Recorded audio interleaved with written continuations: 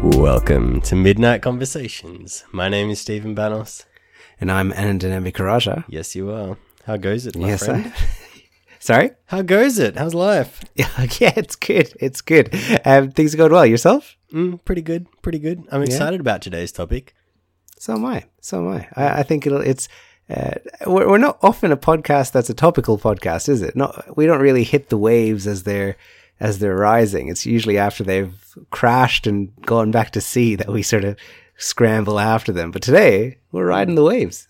So we sure are. Yeah, usually we do boring papers like which protein affects your hormone levels the best, or some other nonsense that you've found in your research. Yeah. But today we're coming in hot. Mm-hmm. And what are we coming in hot with, Stephen? We're coming in hot with a chat about AI. Specifically, ChatGPT. That's right. And the paper that we chose is Open Artificial Intelligence Platforms in Nursing Education, Tools for Academic Progress or Abuse. And it's sort of a red herring as to why we're choosing this paper when we're also talking about ChatGPT. But I think as you read through the paper, if you follow up on the descriptions, you'll know why we chose it. But Stephen, do you want to walk people through what the paper's about?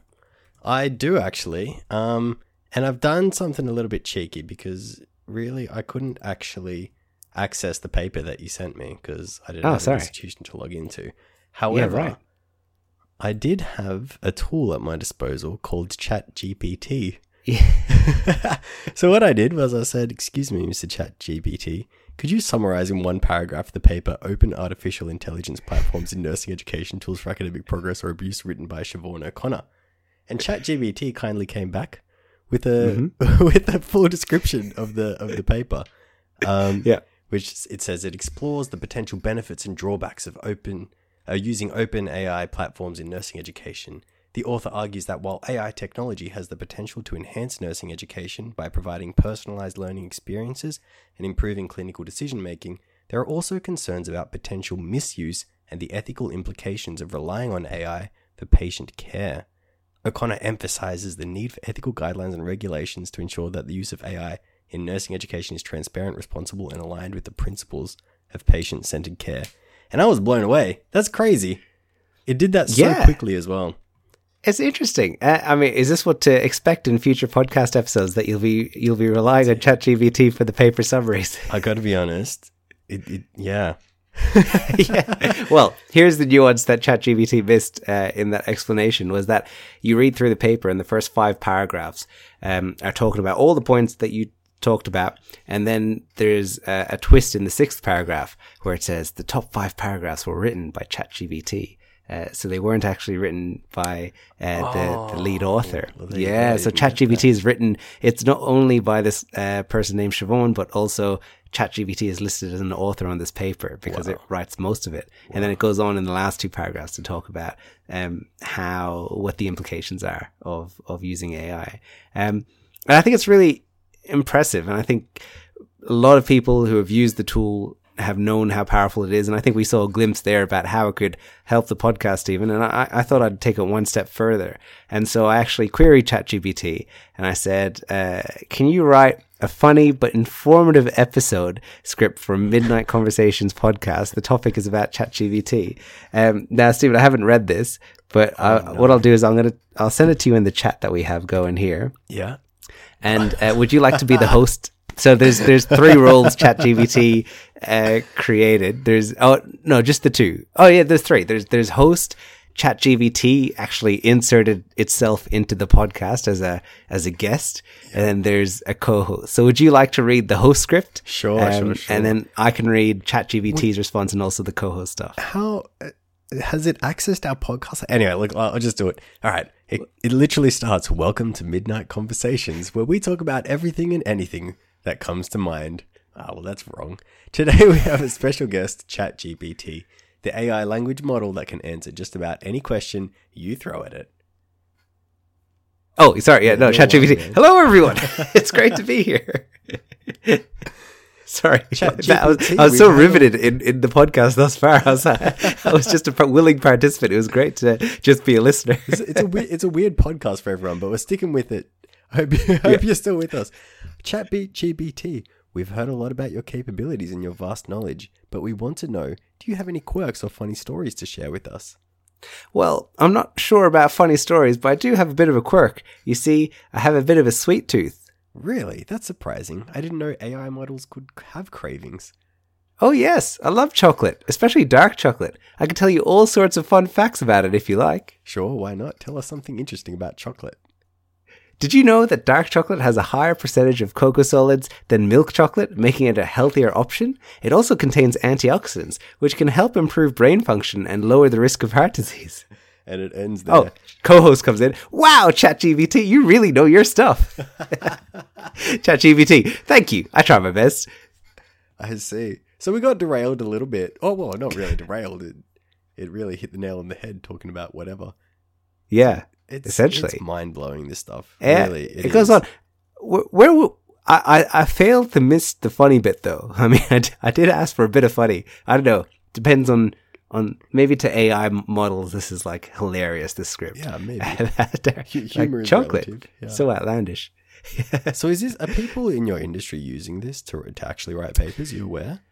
Well, so I guess my industry is academia, right? And so there's two functions of that. There's research and teaching. And it's really been quite a big disruptor in teaching, particularly because of how sudden it's come on. So I think it was in December of last year that the technology was sort of released to the public, or towards the end of last year. And the challenge is how to detect this, the use of this tool in students who could easily use this tool for getting through assignments. I think there's been many articles that have shown that ChatGPT has been sufficient to get through like medical exams or law exams or all sorts of different types of assessment tasks. And so if exams are knowledge based and ChatGPT has access to, it's filled with knowledge based on Wikipedia and the internet, really, there's no limit to what it can provide students with. And as educators, it's difficult to discern to detect that plagiarism if it's occurring. And so,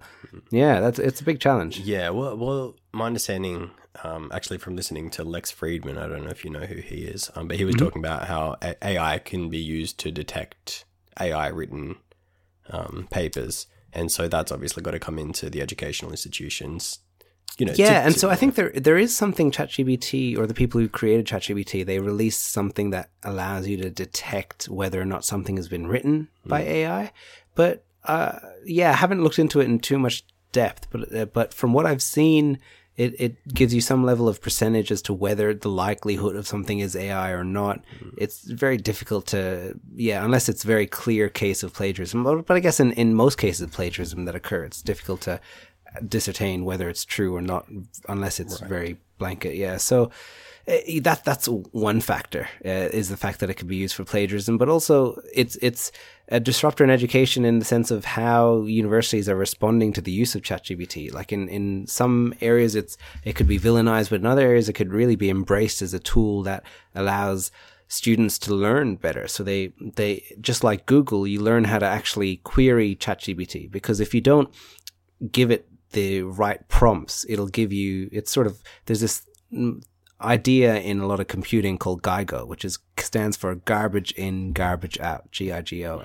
And essentially, if you're feeding the model garbage, what comes out is garbage. Now, in essence, with ChatGPT, there's a lot of good information going in because the data is collected from the internet. But if the query that's put into the model is not very good, then the information that you get back is also not very good. And similarly with Google, right? So you have to know, like Google, you can maximize the power of using Google by using search terms and Boolean logic, like using and or operators to combine key search terms to get the right response. And so when it comes to ChatGPT, I think it's a similar situation there. Yeah. Oh yeah, for sure. And this paper looks at it specifically in the context of healthcare services, where that stuff, the bias or the quality of the input is super important, because the output can determine the quality of healthcare given to someone. So we're dealing with life and death situations here, and if AI is dictating that, well, there's some question marks there. Yeah, for sure. And I think the other part of the paper, in addition to that, is highlighting ChatGPT is written as a co-author. So to what extent is ChatGPT contributing to this academic knowledge, and when should that be recognized? And I think that's a big factor as well. Like, I think the use of ChatGPT makes a lot of sense to me as a learning tool for students, but it's a good learning tool if you know the limitations of ChatGPT, and I think in part, as with any software or any sort of research that you're doing, if you're using it, then it's important to reference it and clearly identify what parts of your assignment or work is based on ChatGPT versus not. And I think that's probably a big step forward in terms of how we deal with it. But I see analogies to what happened when Wikipedia was created, and people were it disrupted the space of the centralized information, and people thought that it would be unreliable because so many people could edit, but in fact it's turned into a source that's a good resource for knowledge for a lot of different topics. And so I see a lot of analogies there. You can compare them, but it's so different, because Wikipedia couldn't write you your whole essay. It's scary, man. Because, it's gonna make people dumb. It is. The more we rely on it, and it's probably the lazier people that are that are going to use it more. The people that don't have a thirst for education are really just going to let themselves go with this, because it does so much of the hard work. Yeah, it does. And I think you're right.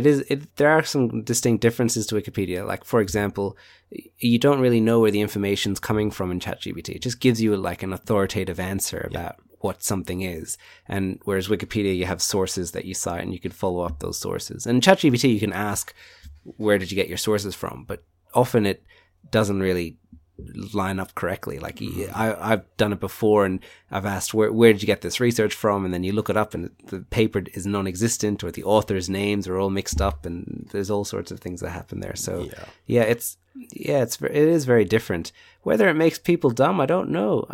Is it? Oh, well, I think we're in such early stages of AI and its uses, and it's only going to get more and more impressive and intricate, and it's not long before it really starts replacing a lot of our thinking day to day. Yeah, but do you think that there's an argument to be made that it replaces our lower level thinking and frees up time for higher level thinking? In the same way, you could say, calculators or iPhones or Android phones, they all freed up the ability to do your brain to do mental calculations. They do it much more accurately, and you can use that and free up your brain for other functions. I mean, maybe you asked if there was an argument and gave an argument in the same sentence, so there is clearly an argument there. It just depends whether that high level thinking is of any value, and I think AI can also replace the high level thinking, or it will be able to at some point. And then, we're just going to be all sitting on the couch just with our VR goggles playing, I don't know, like virtual chess or something, while AI runs the world for us. And possibly. I'm not fully convinced, because as I said back with that GeiGo example, all models are limited by the data it's trained on. And so in the same way, ChatGPT is limited by whatever data sets that have been used to train it. And also, the information only goes up to 2021. So I think it doesn't have really any applicable use currently for events after. Now, that could be easily remedied, like when they update it. But in terms of assessing whether, the question is whether or not it's any better than a human at making judgments or assessments. And I'm not sure. I've been impressed. Like I've used it quite extensively to just in a teaching perspective of seeing how students could use it in my courses and in what ways they could use it, either in not so good ways or also in learning ways. And then in research, I've used it to sort of see what ChatGPT knows. So I've actually asked it some big questions. I said, what's the cause of dementia? Just like questions that I know there are no clear answers to. And it sort of is a really good tool for synthesizing the current knowledge to some extent. But the real limitation I see with it currently is the fact that it's, I think in some ways, a black box. And because of that, it's unable to trace where the information it's getting is cited from. That information is malleable based on user inputs or data that's put in. And so I think all those factors are a big limitation. I think to strengthen it as a tool, if it had some level of tracing in regards to the information it was using, and then had a hierarchical system that allowed it to sort like information from peer-reviewed information versus information it doesn't undergo peer review. I think that would really enhance it. But currently, I think there is utility in it, but there's a lot of nonsense in it as well. And I know your argument in saying that, well, it'll make people lazy, but it could, but it may make people really good at using ChatGPT. Like yes. And if you get really good at using it, then you'll become more efficient in a lot of things in life. Yeah, I definitely don't feel as if there's no place for humans anymore, obviously.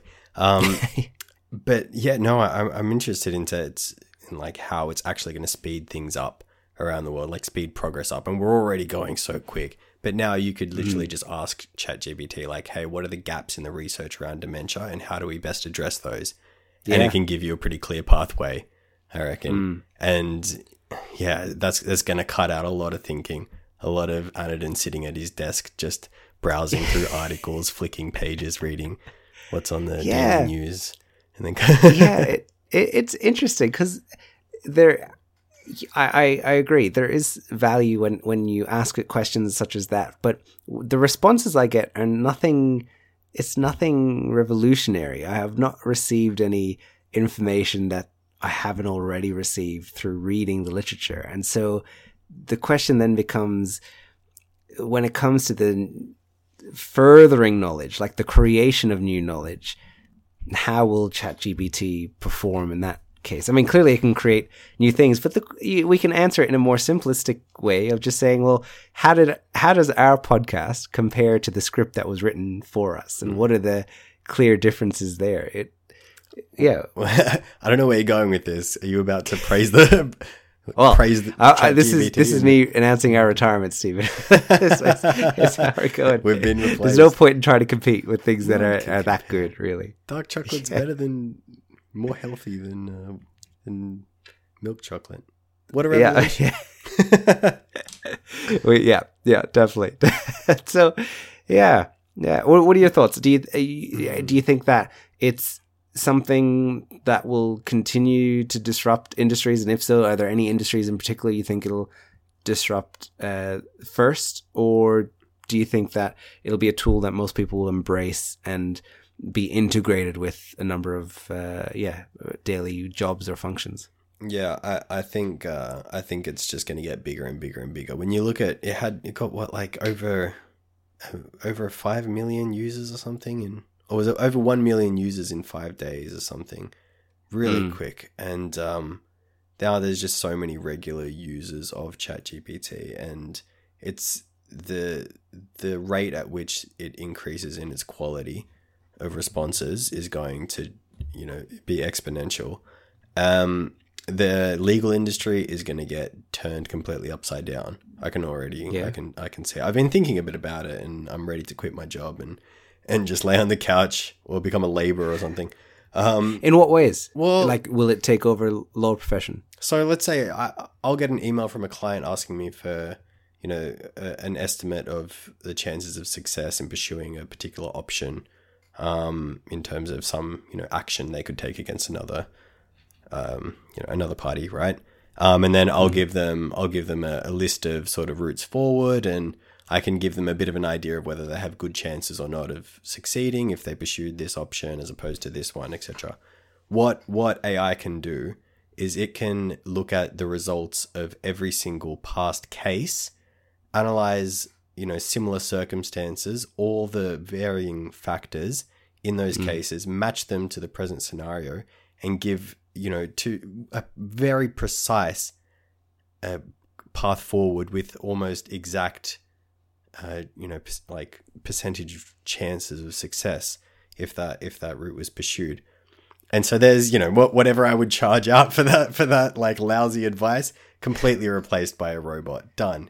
In a matter of seconds, it's done my job for me. It could also replace judges. And why shouldn't it? Why shouldn't AI replace judges? The legal system is based off precedent to a large extent. So it could really, for these summary cases, AI can determine what the most fair outcome is in the circumstances, as long as the input is correct. Yeah. Yeah, I see a lot of value in that in regards to eliminate. We try to think that judges are impartial and free from bias, but we know humans in general are riddled with biases, and maybe a number of those biases can be trained out or made aware of, but there's always this implicit bias that can occur in people. And so that's I mean, AI models are also prone to bias as well if the data set it's built on is biased in some ways. Right. But it's not biased in the same way as humans are biased through human motivation. So that's probably a interesting distinction. But as you're discussing the implications there, Stephen, before when we were talking about will ChatGPT take over the world, I thought I'd just ask ChatGPT and see what response we get. It says, no, ChatGPT will not take over the world. As an AI language model, ChatGPT is programmed to provide helpful responses to the user, inquiries and tasks. Its capabilities are limited to language processing, does not have any intention or ability to take control. Anyway, it would say that. It would say that. Right? That made me way more nervous, man. No, I'm not going to take over the world. You just go back to your PlayStation, sir. I'll take care of things. Yeah, exactly. So yeah, I think it'll be nice to revisit this episode in either a year or a few years' time and see how it's evolved, because clearly we're in such early stages, less than half a year in, and already it's seen such wide applicability in different contexts. So it'd be curious to see how it evolves and get better as time goes on. Yeah, I mean, there's a lot of changes that are gonna happen. We'll probably be doing the podcast in the metaverse, and it'll be completely run by, like, our speech will be dictated by AI. We'll have the little words appear in our goggles before us, and then we just recite them.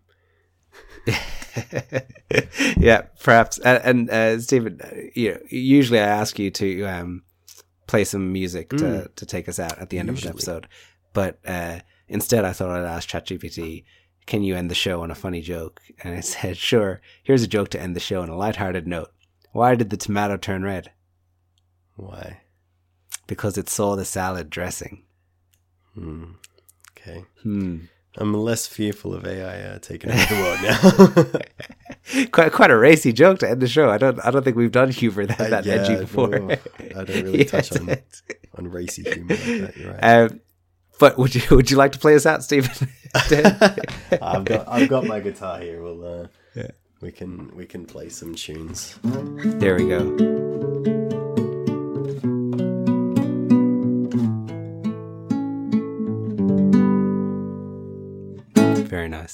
Very nice. Lovely. I mean, I think if people don't, the audio, I don't know if the audio cut out for me and I couldn't hear it, but it was soft in moments. But I don't know if you were just playing your soul away with I think just believe it was beautiful, and it will be.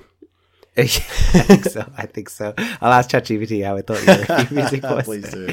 So, I mean, if people didn't enjoy that podcast, 10 to 15% of that content was generated by ChatGPT. So it's really a good indicator of how well it's contributed to. And imagine if this is like the best podcast we've ever done. It hits like the highest user engagement. It would, yeah. We have a third co-host, really, ChatGPT.